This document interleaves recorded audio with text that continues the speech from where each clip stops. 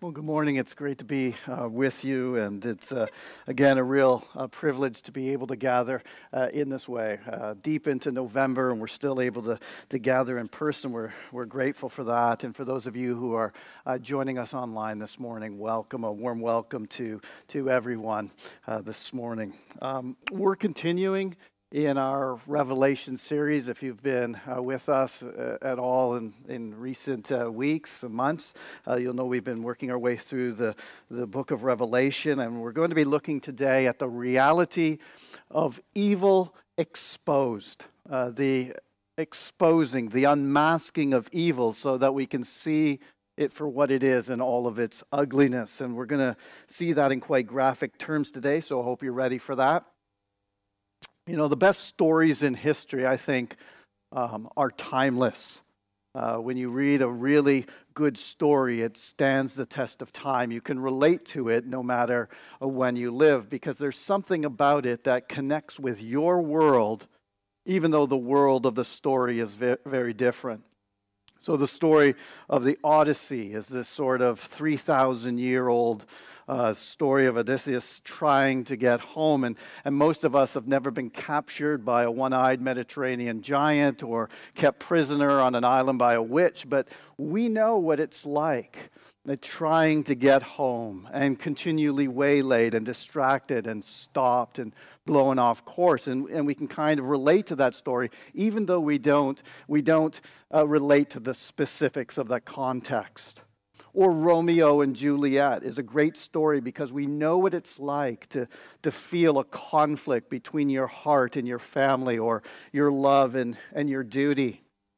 Even if we've never been to medieval Italy, or you haven't bitten your thumb at someone and started a fight, you can still relate to the sort of broader things that is going on in the story. And great stories do that. They're timeless. They're very specifically set. But they also speak to something that's integrally human, that is true for all of us, no matter where we live our lives. And the book of Revelation is like that. The book of Revelation functions like a great story. It draws us in. And it presents us at one level with a very specific world. The first century world of the church being persecuted and killed by collaboration at times between Jerusalem and Rome. And so what we're going to see, even in the passage that we're going to read now, chapter 17 and 18, is you get these two, Jerusalem and Rome, together again, like they were, if you remember, back in chapter 13 and 14. We'll see a scarlet beast ridden by a prostitute. And we'll see that those represent, at least as I read them, they represent Rome, representing state power as the scarlet beast, and Jerusalem, representing religious power as the prostitute. And that Rome eventually turns on Jerusalem and sets her on fire and destroys her. And that actually happened in AD 70. If you could go to Jerusalem today and you'll find that there's no temple there. It was destroyed by the Romans in AD 70. And so in a way, Revelation is a very specific story about events in the first century, particularly in the region of what we now call Turkey and West Asia. But because it's a great story, it doesn't only speak to them. It also speaks to the same kind of patterns and structures of evil that take place throughout the history of the church. And so you and I can read Revelation and at one level say, this is about a very specific time frame, but also say, yeah, but that's how evil always works. That's what the devil is always doing. He's always trying to destroy the church. He's always trying to lead the church into idolatry and sexual immorality and greed. He's always doing that. And so we can see that not only the events of the first century, but also of our own time in this very dramatic, lurid story. And this morning, what we're going to see is evil exposed, evil unmasked. We're going to see what evil is truly like behind all of the marketing and PR and the spin, and what God's going to do about it. And there's great hope for us but it's also kind of graphic as well. And so we're going to turn and read from Revelation chapter 17 and then on into chapter 18 as well. If you've been with us, you'll know right at the beginning of our study, the book of Revelation itself says, "Blessed are those who hear the reading of this prophecy." And so we've made a commitment to read through the entire book of Revelation. So as we're reading whole chapters or even 2 chapters like we are this morning. It's an extended reading, but I encourage you to follow along either in your Bibles or with the text as you'll find it in your worship folder and work hard to stay engaged with the text. But let's begin at Revelation 17 and verse 1. Then one of the 7 angels who had the 7 bowls came and said to me, "Come, I will show you the judgment of the great prostitute who is seated on many waters, and whom the kings of the earth have committed sexual immorality, and with the wine of whose sexual immorality the dwellers on earth have become drunk." And he carried me away in the spirit into a wilderness. And I saw a woman sitting on a scarlet beast that was full of blasphemous names, and it had 7 heads and 10 horns. And as we saw when we looked at chapter 13, I think that's Rome. The woman was arrayed in purple and scarlet and adorned with gold and jewels and pearls, holding in her hand a golden cup full of abominations and the impurities of her sexual immorality. And on her forehead was written a name of mystery, Babylon the Great, mother of prostitutes and of earth's abominations. And I saw the woman drunk with the blood of the saints, the blood of the martyrs of Jesus. So I think the woman is Jerusalem, and I think the beast is Rome. When I saw her, I marveled greatly. But the angel said to me, "Why do you marvel? I will tell you the mystery of the woman and of the beast with 7 heads and 10 horns that carries her. The beast that you saw was and is not and is about to rise from the bottomless pit and go to destruction. And the dwellers on earth, whose names haven't been written in the book of life from the foundation of the world, will marvel to see the beast, because it was and is not and is to come. This calls for a mind with wisdom. The 7 heads are 7 mountains on which the woman is seated." And you may know if you've been to Rome, the 7 hills are a very prominent feature of the city. They are also 7 kings, 5 of whom have fallen. One is, and the other hasn't yet come. And when he does, he must remain only a little while. As for the beast that was and is not, it's an 8th, but it belongs to the 7 and goes to destruction. And the 10 horns that you saw are 10 kings who haven't yet received royal power, but they're to receive authority as kings for 1 hour together with the beast. And many interpreters say that that's a description of the Caesars, the rulers of Rome. These are of one mind, and they have hand over their power, and they hand over their power and authority to the beast. They will make war on the Lamb, and the Lamb will conquer them, for he is the Lord of lords and King of kings, and those with him are called, and chosen and faithful. The angel said to me, "The waters that you saw, where the prostitute is seated, are peoples and multitudes and nations and languages. And the 10 horns that you saw, they are the beast," that's Rome, "will hate the prostitute," which I think is Jerusalem. "They will make her desolate and naked and devour her flesh and burn her up with fire. For God has put it into their hearts to carry out his purpose for being of one mind and handing over the royal power to the beast until the words of God are fulfilled. And the woman that you saw is the great city that has dominion over the kings of the earth. And after this I saw another angel coming down from heaven, having great authority, and the earth was made bright with his glory. And he called out with a mighty voice, "Fallen, fallen is Babylon the Great. She has become a dwelling place for demons, a haunt for every unclean spirit, a haunt for every unclean bird, a haunt for every unclean and detestable beast. For all nations have drunk the wine of the passion of her sexual immorality. And the kings of the earth have committed immorality with her. And the merchants of the earth have grown rich from the power of her luxurious living. Then I heard another voice from heaven saying, "Come out of her, my people, lest you take part in her sins, lest you share in her plagues, for her sins are heaped high as heaven, and God has remembered her iniquities. Pay her back as she herself has paid back others, and repay her double for her deeds. Mix a double portion for her in the cup she mixed.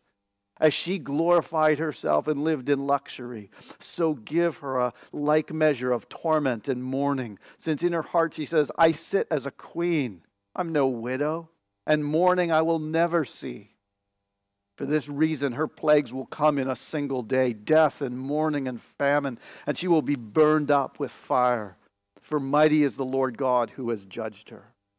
And the kings of the earth, who committed sexual immorality and lived in luxury with her, will weep and wail over her when they see the smoke of her burning. They will stand far off in fear of her torment and say, Alas, alas, you great city, you mighty city Babylon.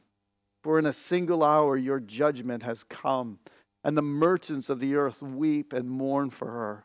Since no one buys their cargo anymore, cargo of gold, silver, jewels, pearls, fine linen, purple cloth, silk, scarlet cloth, all kinds of scented wood, all kinds of articles of ivory, all kinds of articles of costly wood, bronze, iron, marble, cinnamon, spice, incense, myrrh, frankincense, wine, oil, fine flour, wheat, cattle and horses, cattle and sheep, horses, chariots, and slaves, that is, human souls.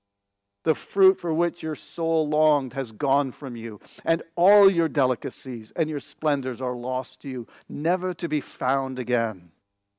The merchants of these wares who gained wealth for her will stand far off in fear of her torment, weeping and mourning aloud, Alas, alas, for the great city that was clothed in fine linen, in purple and scarlet, adorned with gold, with jewels, and with pearls. For in a single hour all her wealth has been laid waste. And all shipmasters and seafaring men, sailors and all whose trade is on the sea, stood afar off and cried out as they saw the smoke of her burning, What city was like the great city?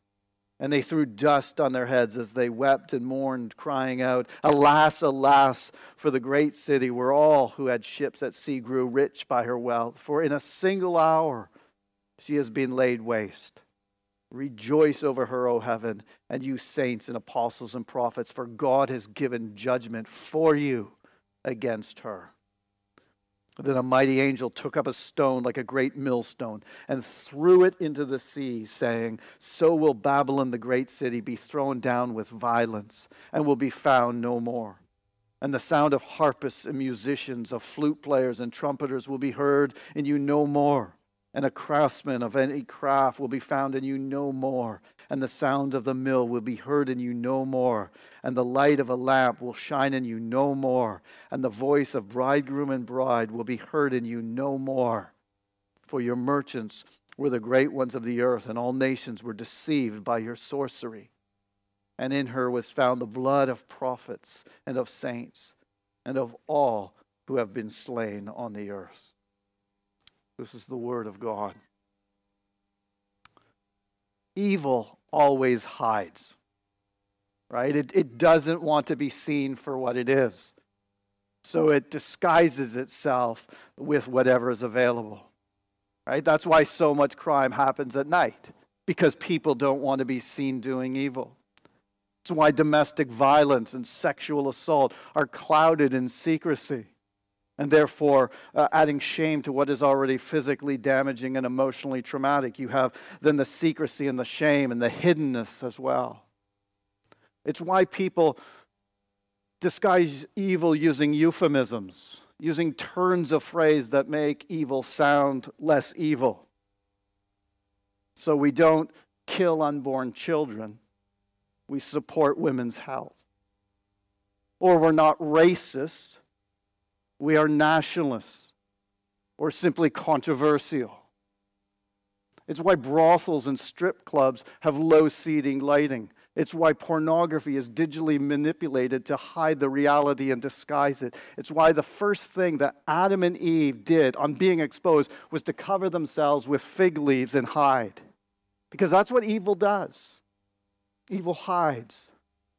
So one of the tasks of Christian witness in the world and preaching the scriptures is exposing the exposing of evil so that people can see it. That's what this chapter does. We can think that it's loving to waffle about sin and make it as soft as possible, to say, I don't want to call that evil. I don't want to say that that's wicked. I want to disguise that by saying, well, that's probably not what I'd have done. Or we slip into language that hides or obscures or downplays the wickedness of something. You know, it was just a misstep or a slip up. Maybe a bit misguided. Just a lapse of judgment. And we can think that that's the loving thing to do. But actually, the loving thing to do is not to allow evil to hide, but to expose it for what it is so that people can see it and go, I didn't realize I was doing that. And now they can repent of it because they see it for what it is. It can feel loving to fudge it, but it isn't. And that's what Revelation 17 and 18 shows us. They unmasked the beast and the harlot so that we can see evil exposed.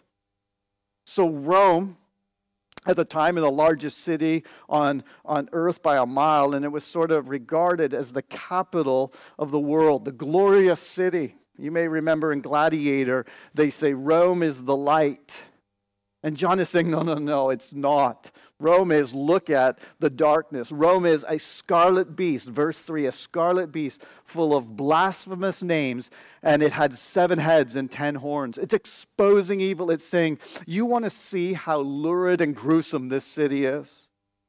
And Jerusalem, if that's who this woman, this prostitute is, as I think it is, Jerusalem is a prostitute, arrayed in purple and scarlet, holding in her hand a golden cup full of abominations and the impurities of her sexual immorality, and drunk with the blood of the martyrs, in verses 4 to 6. That is strong language, right?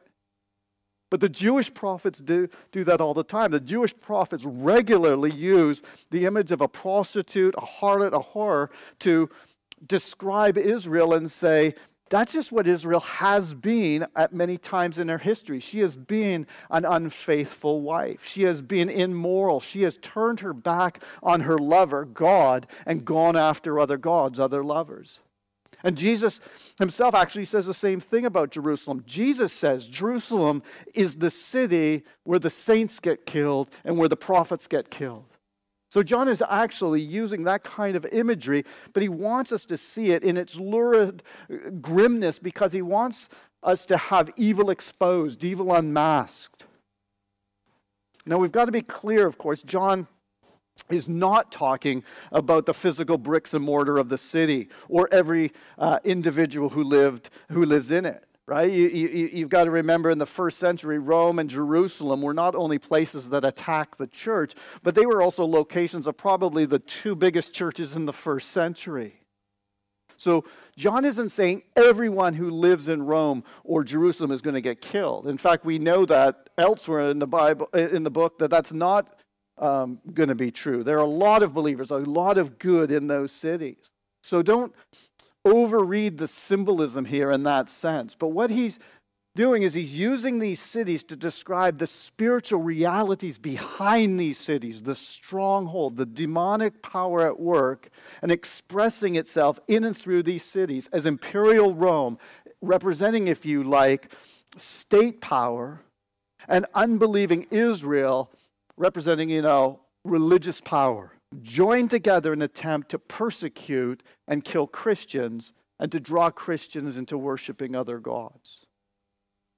John wants to make sure that evil is exposed so that we can see how grim it is. It's the equivalent, if you like, of walking into an orgy and turning all the lights on. Imagine how awful that would look and feel. You'd be like, I don't want to be exposed. I don't want to be seen for this vile thing that I'm doing. But you put the lights on as if to say, right, we're not having any more of this concealed in the seedy corners or behind masks.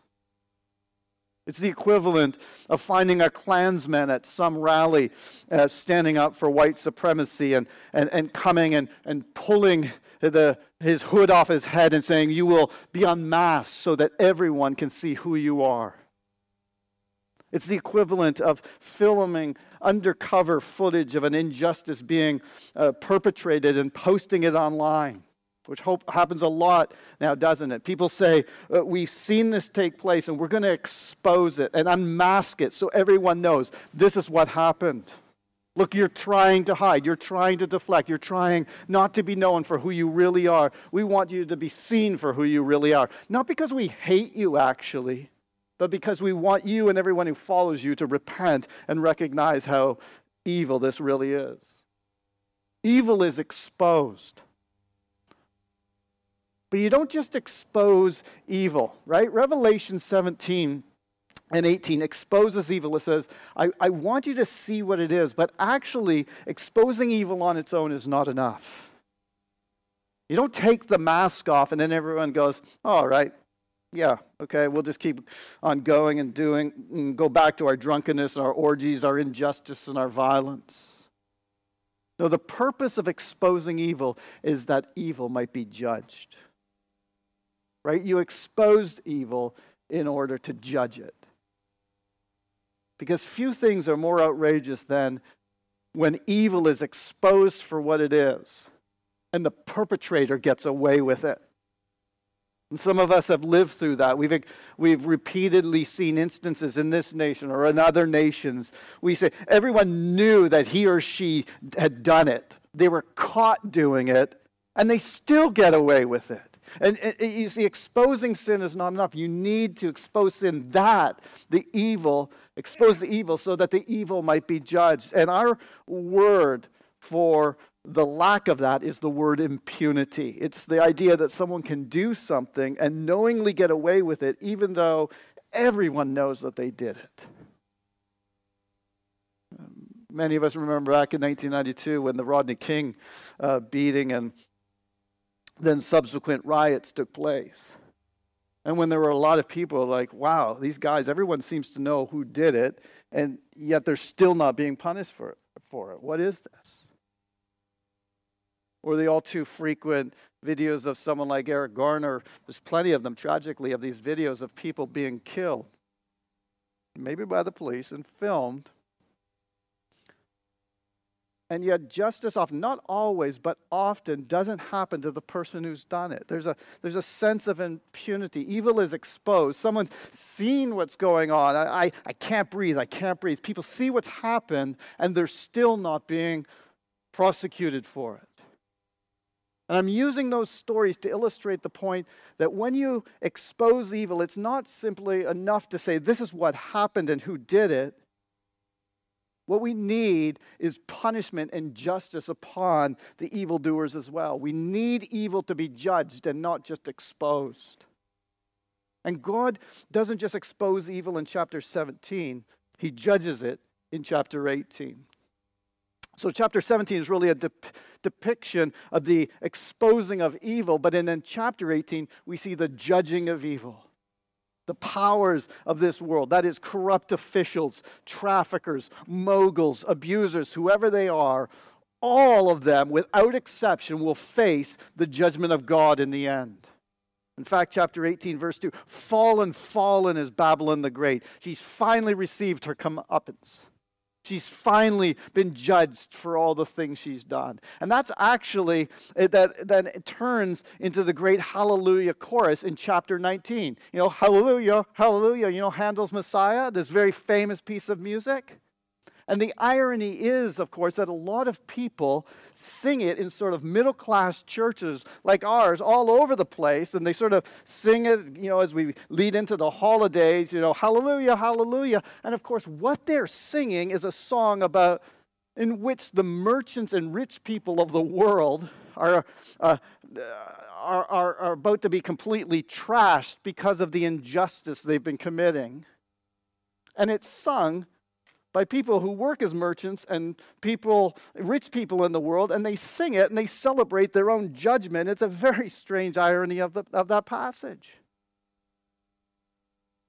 Well, in the immediate context, though, that happens as the beast, Rome, turns on the harlot, Jerusalem, and destroys her. And evil frequently does that, actually. Evil often turns on itself. The bad guys turn on one another in the movies, don't they? And one evil power gets judged by the means of another one.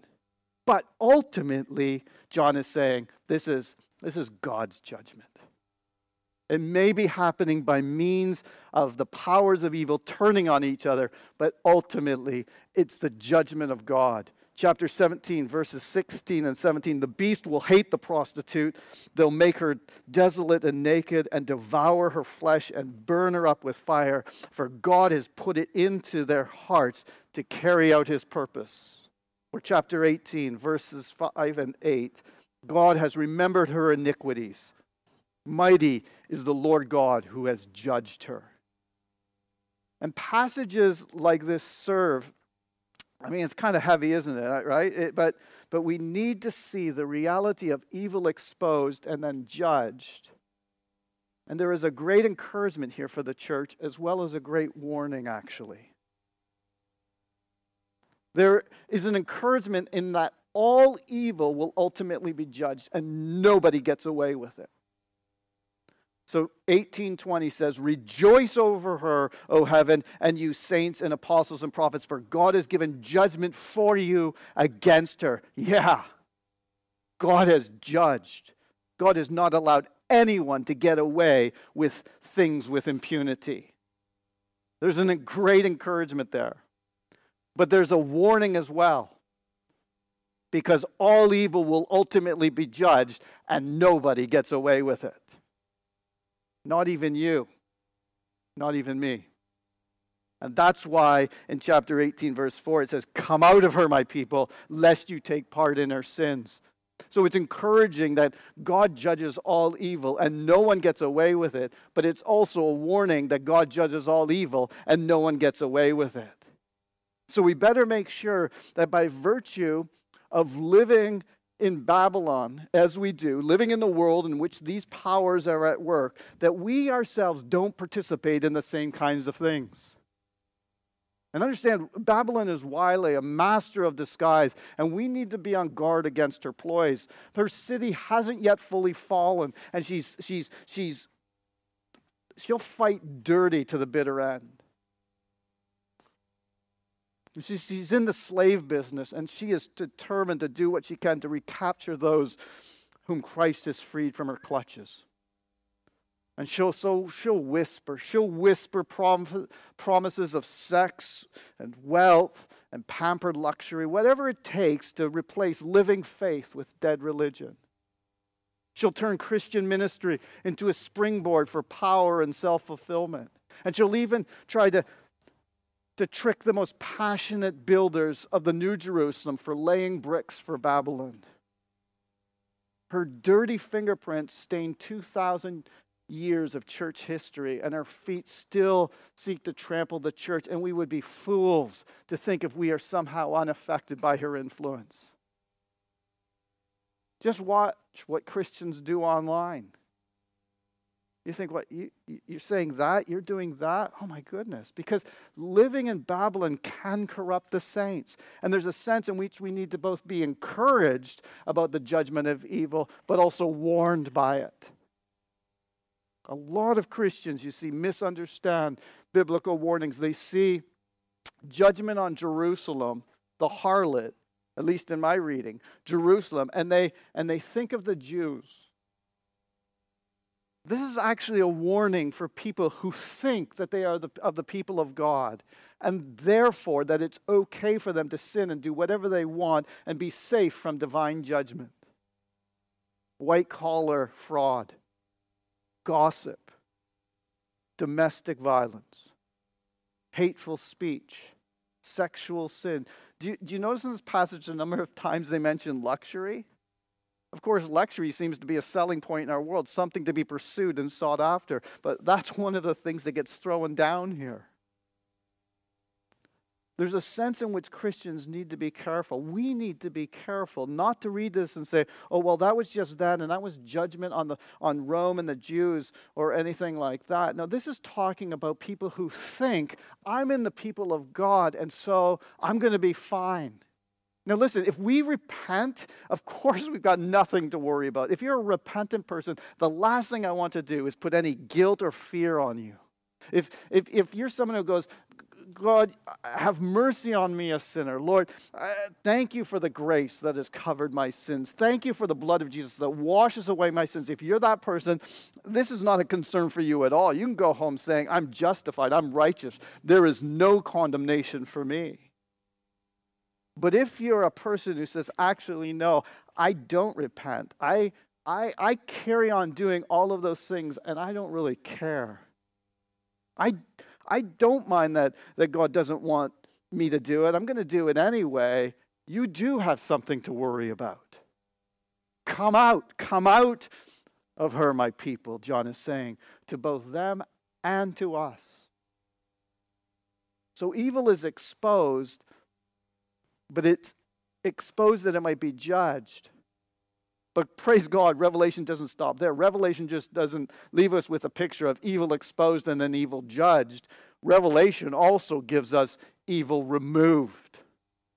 Evil in the end gets removed. It gets destroyed. It gets abolished completely. Then a mighty angel took up a stone like a great millstone and threw it into the sea, saying, so will Babylon, the great city, be thrown down with violence and will be found no more.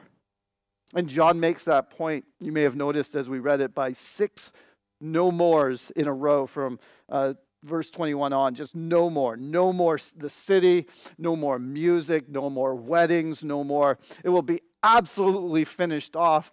And interestingly, those 6 no mores are paralleled by 6 no longers we find in chapter 21. There will no longer, in the new creation, when Babylon has been destroyed, which it has been destroyed from, in the new creation, there will no longer be any sea, any tears, any death, any mourning, any pain, any crying, because the old order has passed away.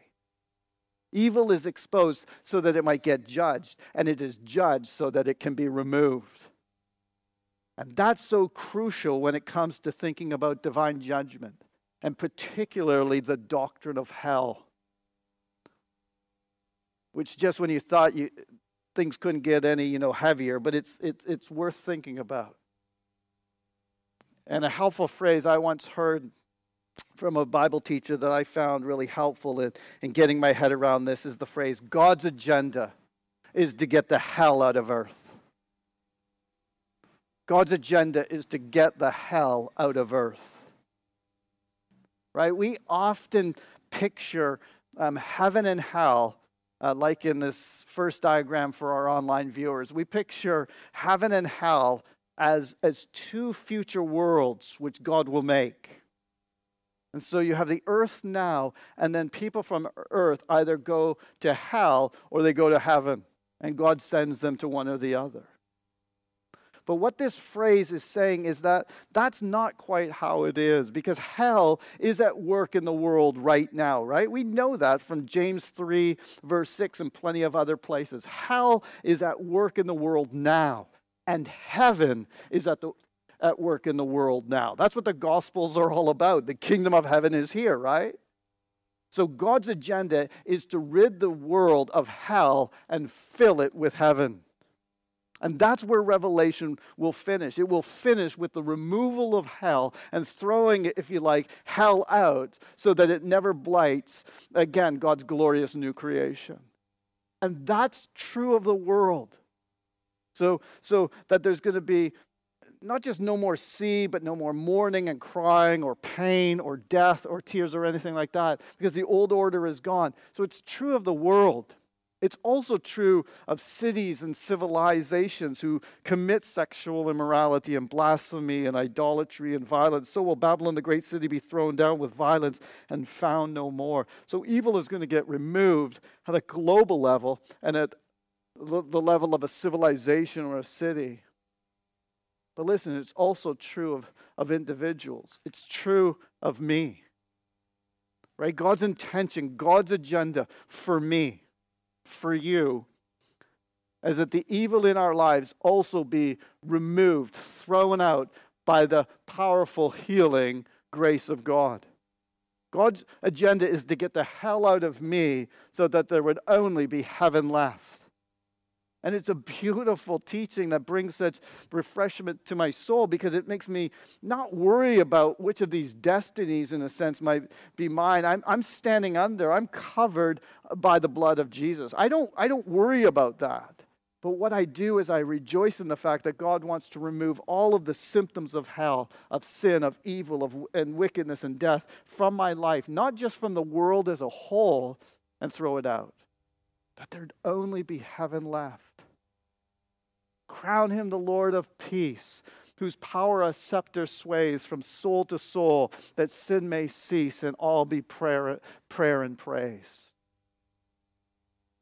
And disciples are those people who anticipate that judgment and that reality in the way that we live now. So we repent whenever we have been complicit in evil or partners with Babylon. And we rejoice that evil will ultimately be exposed, judged, and removed. We celebrate it. We say, yeah, one day judgment will come, and every last thing that should not have happened, it will be made right, and all evil will be removed. And we celebrate that while remaining aware of our contribution to evil, our confession of our sin, and our receiving of the free, abundant waterfall of grace that comes from the cross of Jesus Christ to wash it all away. And that's the Lord's Prayer. The Lord's Prayer is, Lord, may your kingdom come. May the day of righteousness, the righteous rule of Jesus come. Forgive us our sins where we've contributed, but deliver us from evil. May we not be partners with Babylon, but may we instead be delivered from her by the powerful working of the grace of God.